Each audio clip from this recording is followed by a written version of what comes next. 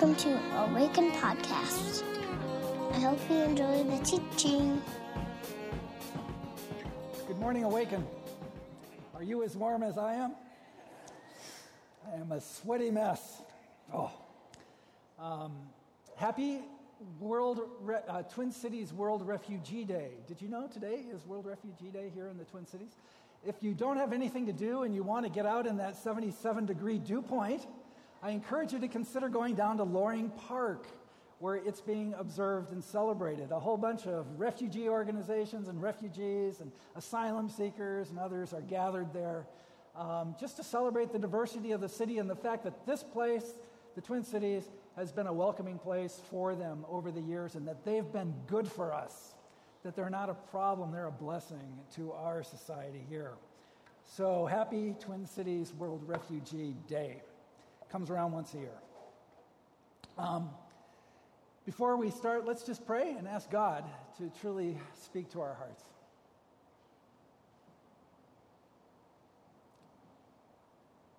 Father in heaven, thank you for being right here with us.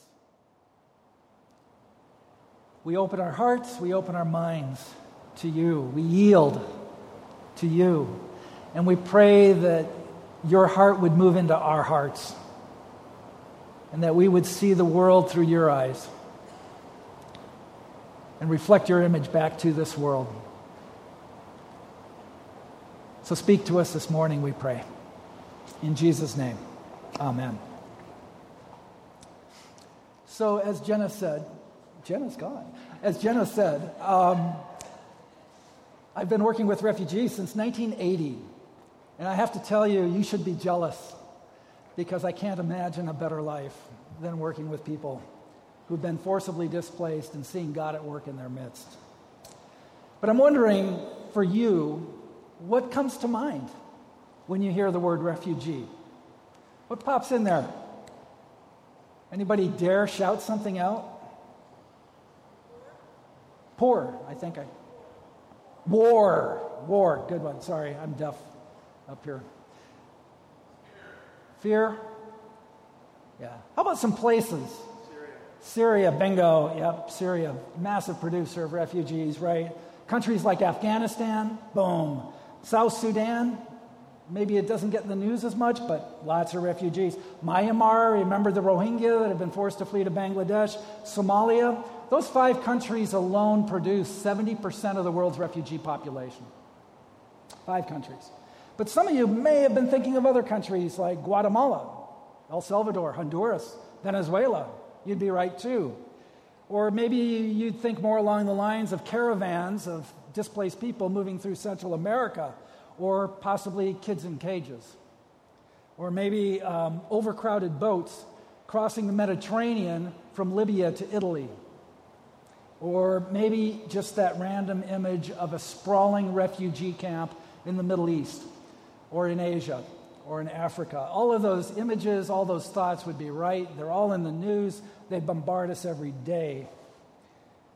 But I want to make it personal for a minute and tell you about a friend of mine, Mama Fartoon. And I know Nick's going to put Mama up there so you can see her. Mama's from Somalia. Her house was rocketed many years ago while she and her young children were home. An aunt saw Mama in the rubble, thought she was dead, scooped up her children, and fled to neighboring Kenya. Many years later, she ended up in Kenya as a refugee in a refugee camp, and many years later, she was resettled to the U.S. along with Mama's children. The kids grew up here believing that Mama was dead, but Mama was alive. After she recovered from her injuries, she also fled Somalia to neighboring Kenya and was put in a refugee camp. She's been there for over 20 years now.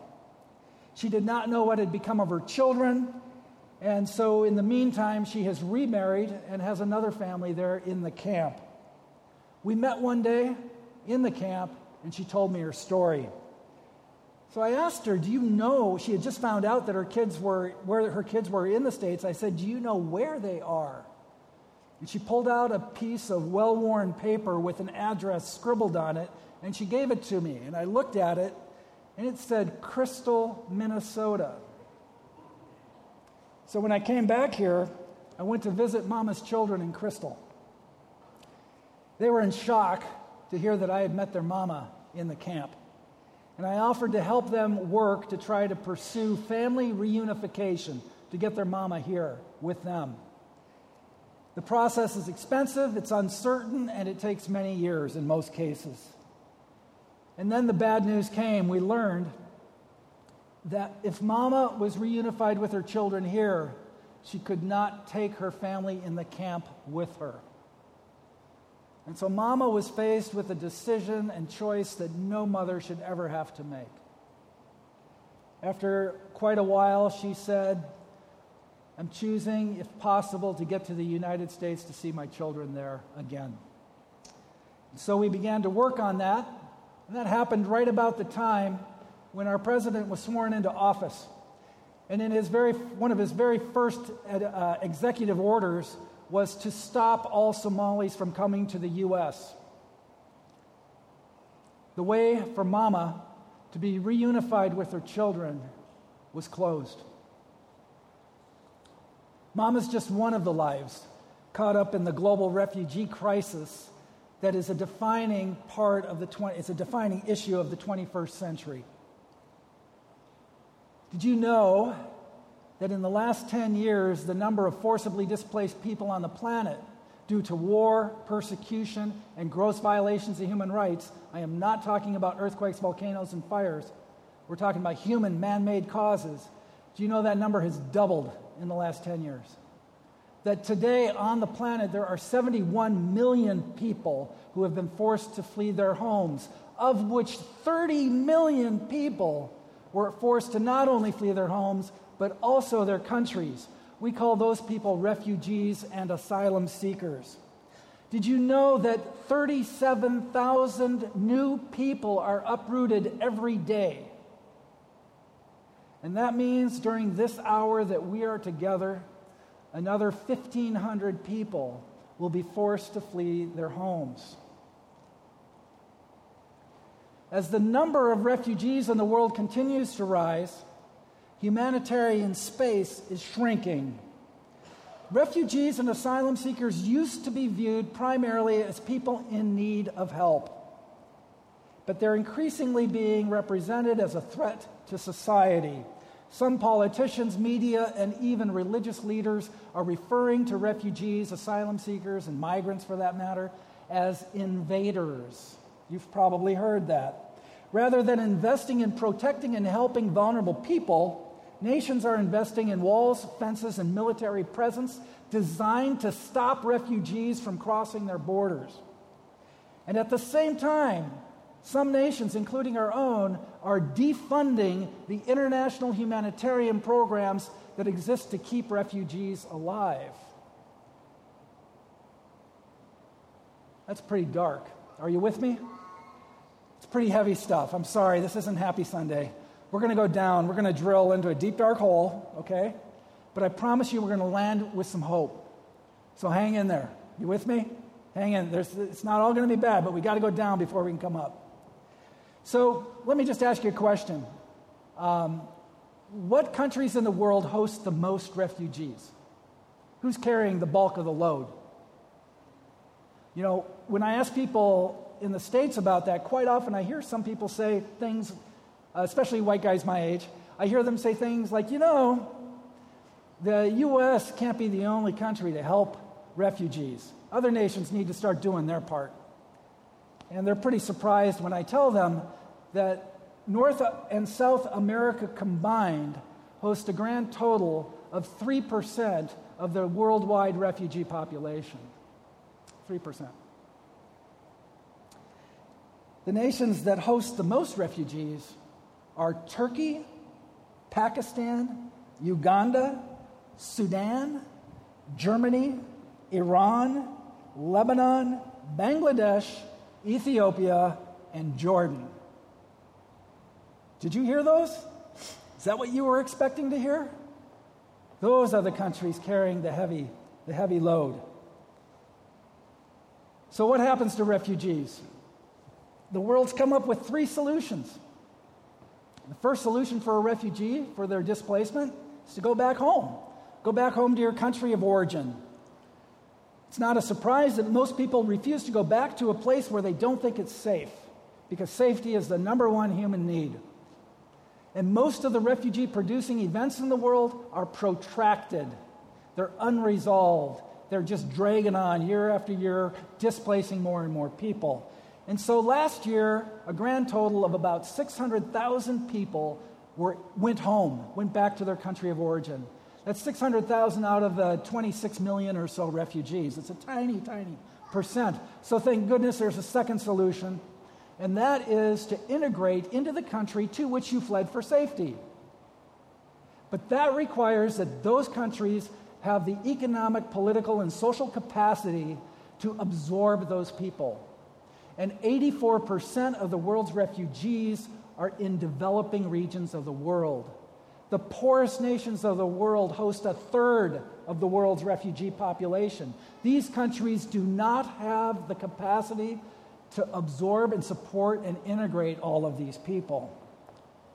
So the second solution is failing. So thank God there's a third one. And the third one some of us have heard of.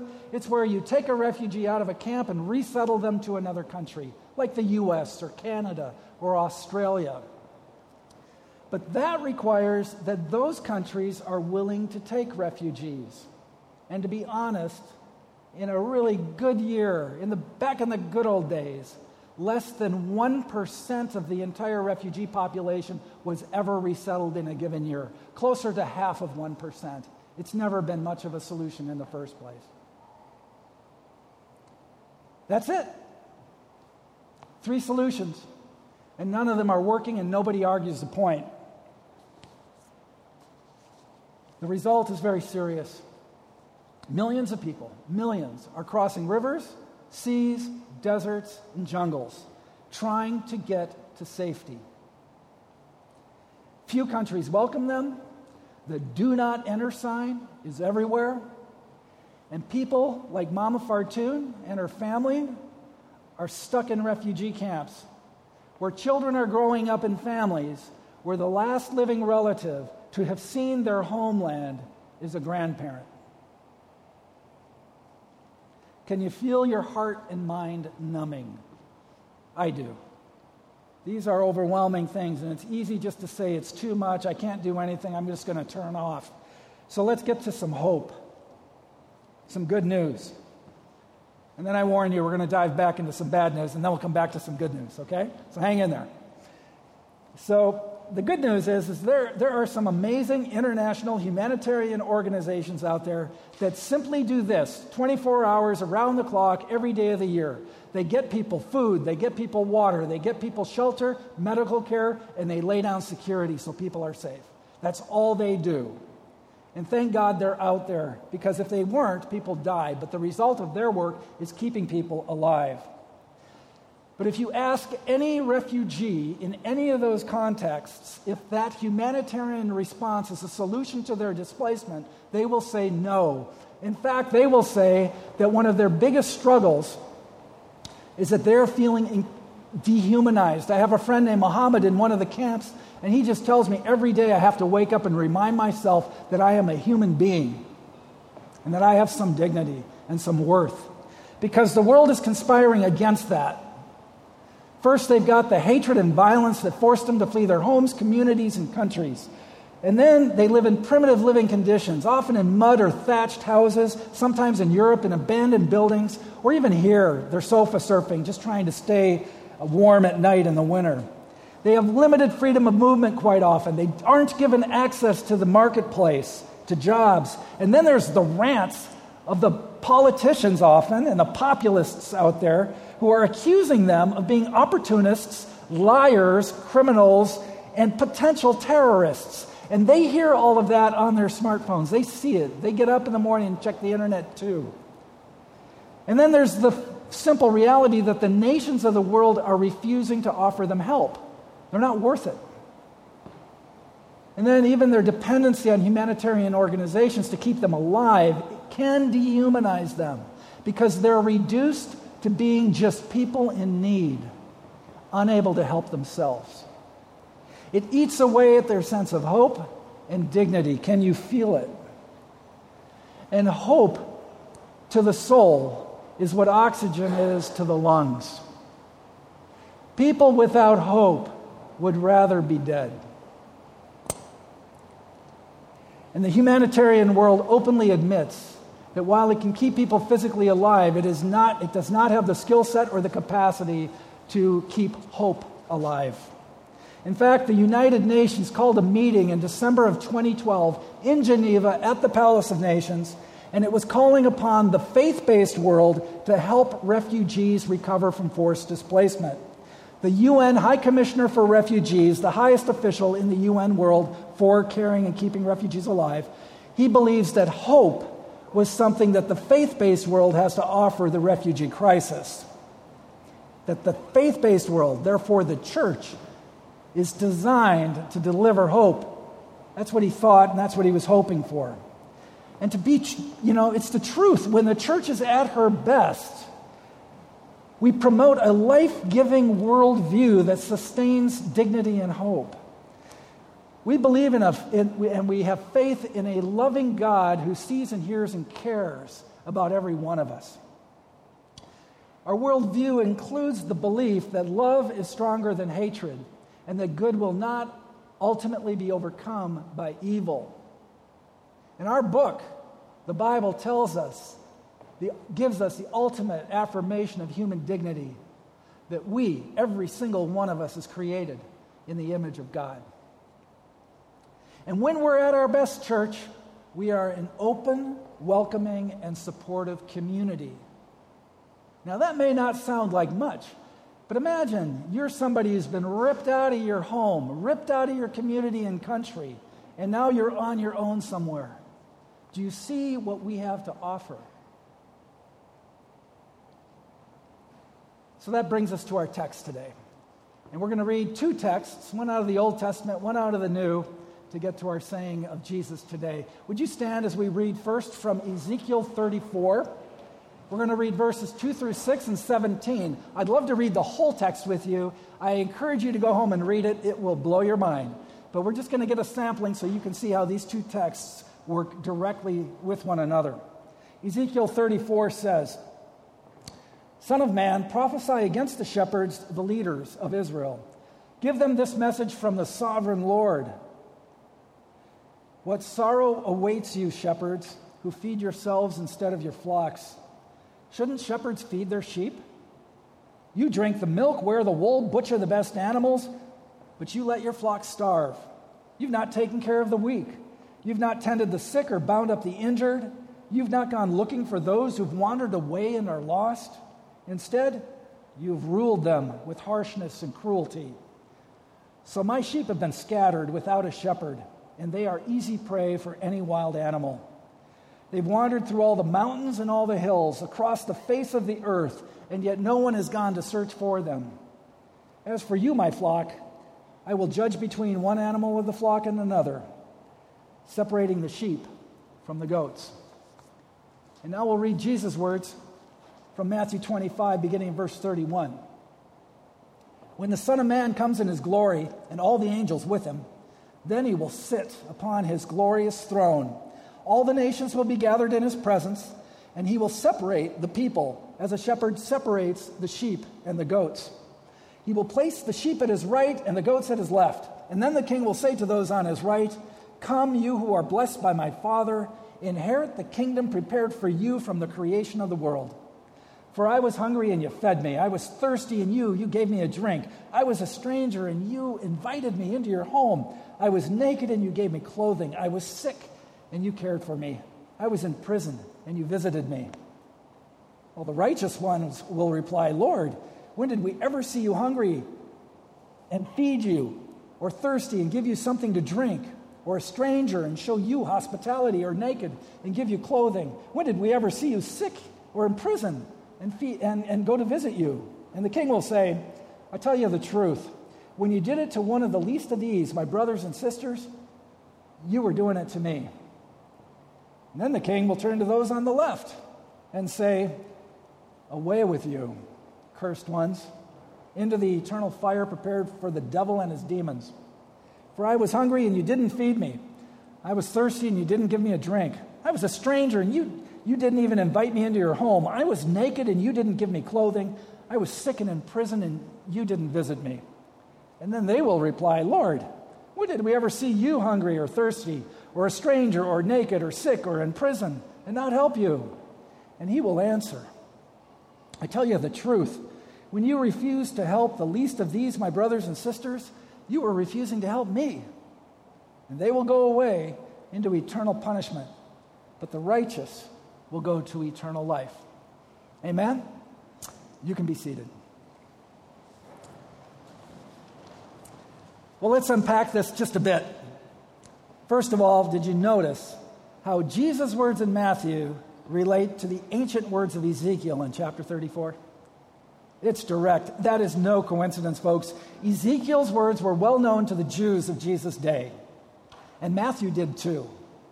And he places this parable at the end of a string of stinging warnings and rebukes to the religious leaders of his day. He was exposing them as bad shepherds, just as Ezekiel did. And he was warning them that they were not ready for the long-awaited coming of the God in whose name they served. That's what Jesus was doing. Contrary to what many of us may have heard about this text, Jesus was not primarily teaching on some sort of generic universal judgment, nor was he trying to frighten people into some kind of belief system that would get them to heaven. Jesus was calling out bad shepherds and heartless sheep.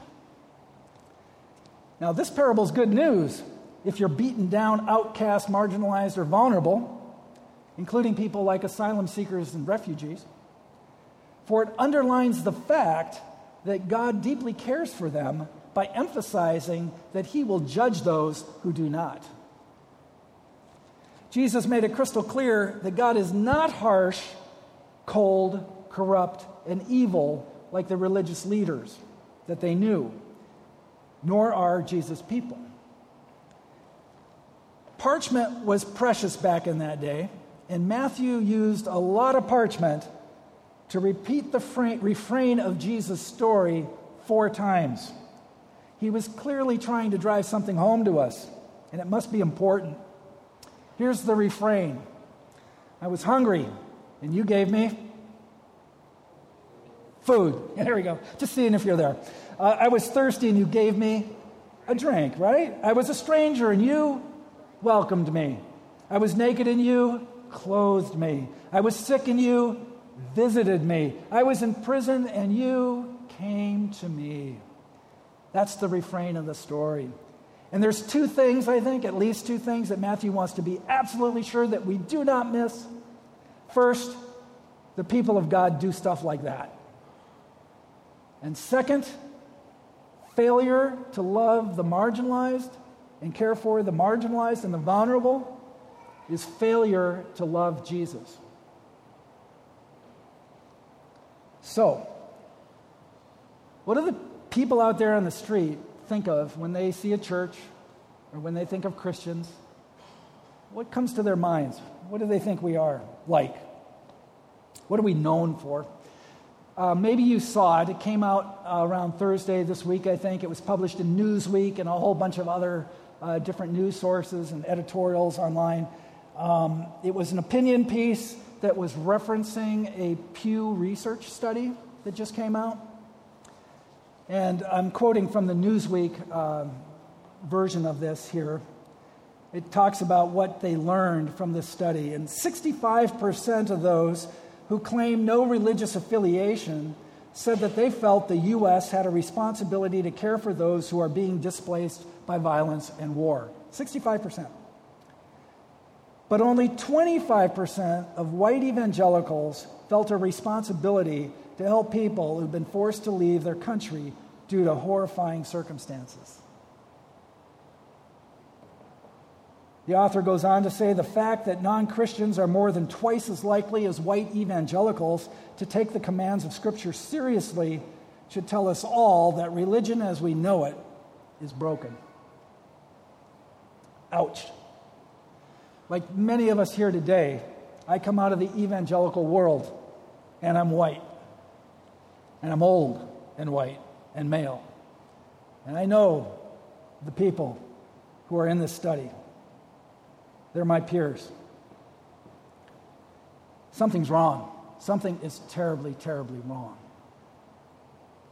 I can't help but think of Jesus' words in Matthew 21, where he tells the religious leaders, I tell you the truth, tax collectors and prostitutes will enter the kingdom of God before you do.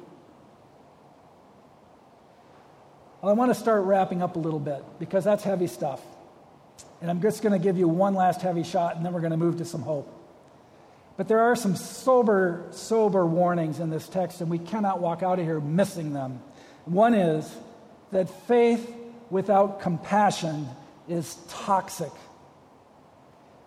It's self-deceiving, and it's dead.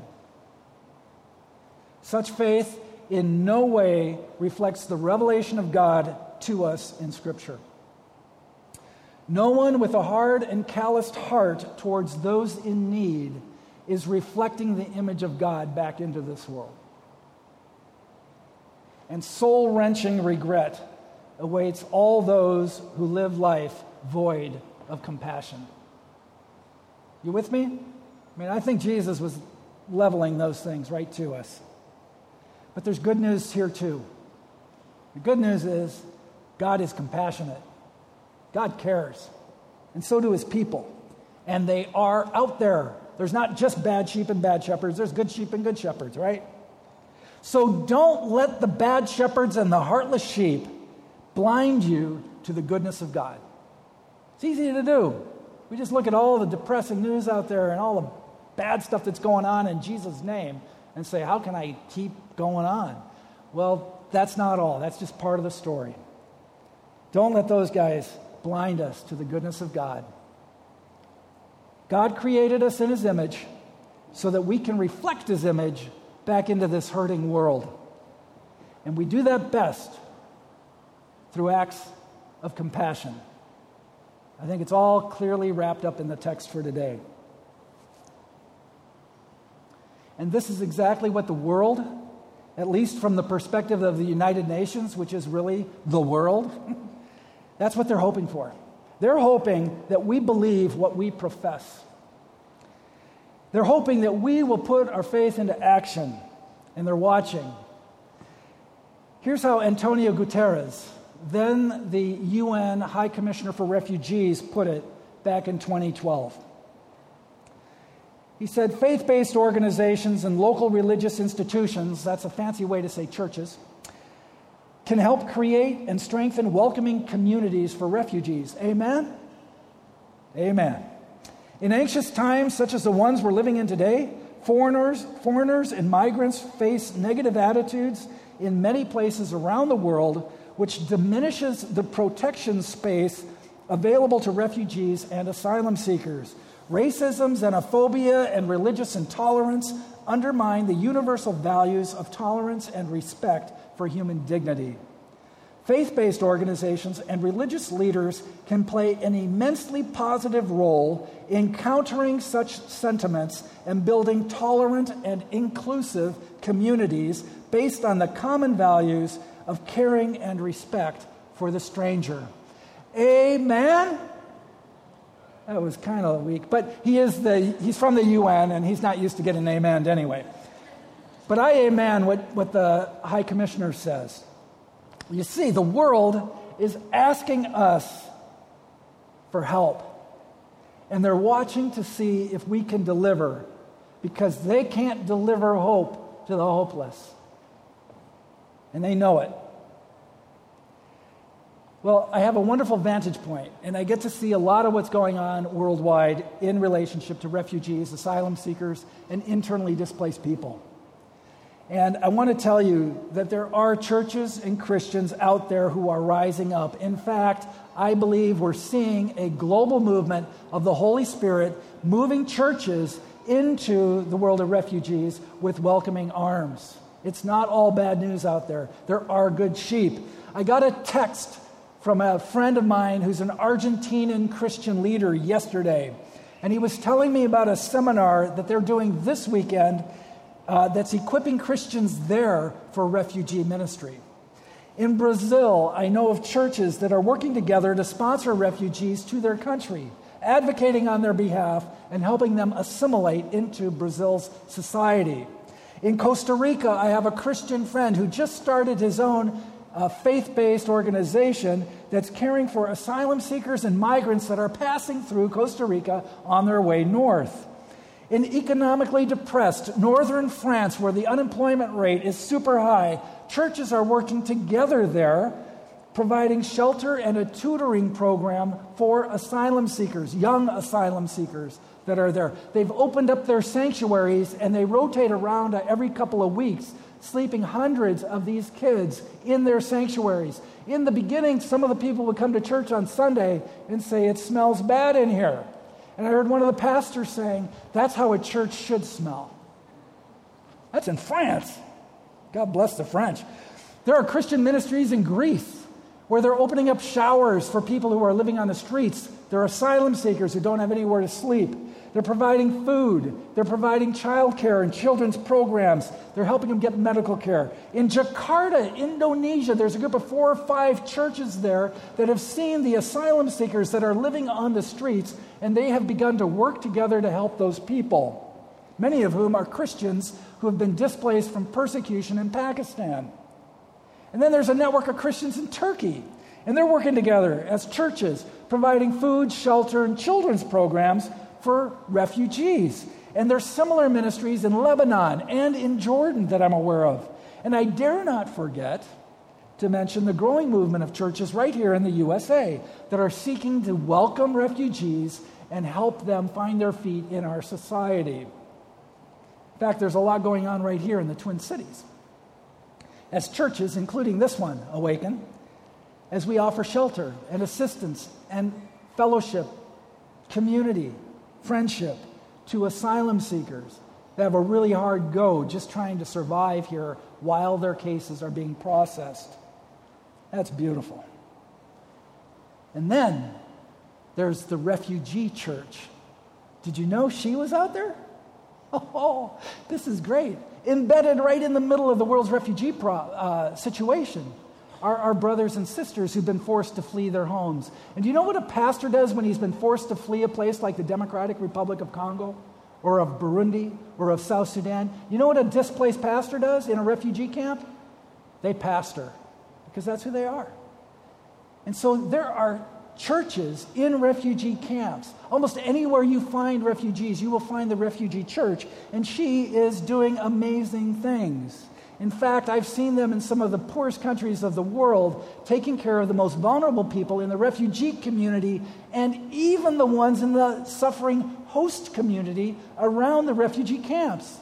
They're taking care of orphans, both refugee and from the host community. They're taking care of single mothers. They're helping the elderly. They're caring for the sick and the HIV positive. The refugee church has no resources, and yet she's got her arms wide open and is caring for those who are suffering around her. I am tempted to go on, but I think you get the idea. Good shepherds and good sheep are out there in the middle of the crisis. And many of them are right here in the sanctuary today too. And that gives me hope. So in closing, I don't think any of us would disagree that the world is in serious trouble. The global refugee crisis is just one of the symptoms. And there's many people out there who desperately need to know the good news that God is a God of compassion, that He sees, He hears, He cares for every one of us. And while there is much news that could discourage us, there is a growing number of good shepherds and good sheep that are out there reflecting the image of God to a hurting world. So let's not lose hope. The world will change, and the kingdom of God will become visible as we feed the hungry, give a drink to the thirsty, as we welcome the uprooted stranger into our homes, into our communities, as we clothe those without clothing, as we care for the sick and the disabled, as we visit those who are stuck in prisons, detention centers, and even refugee camps. And to that end, let us set our sails and partner with God in the healing and renewal of all things. Amen? I'd like to end with a prayer. May our eyes and ears be open to see, to hear, to care for those who are neglected, marginalized, and vulnerable among us. Amen.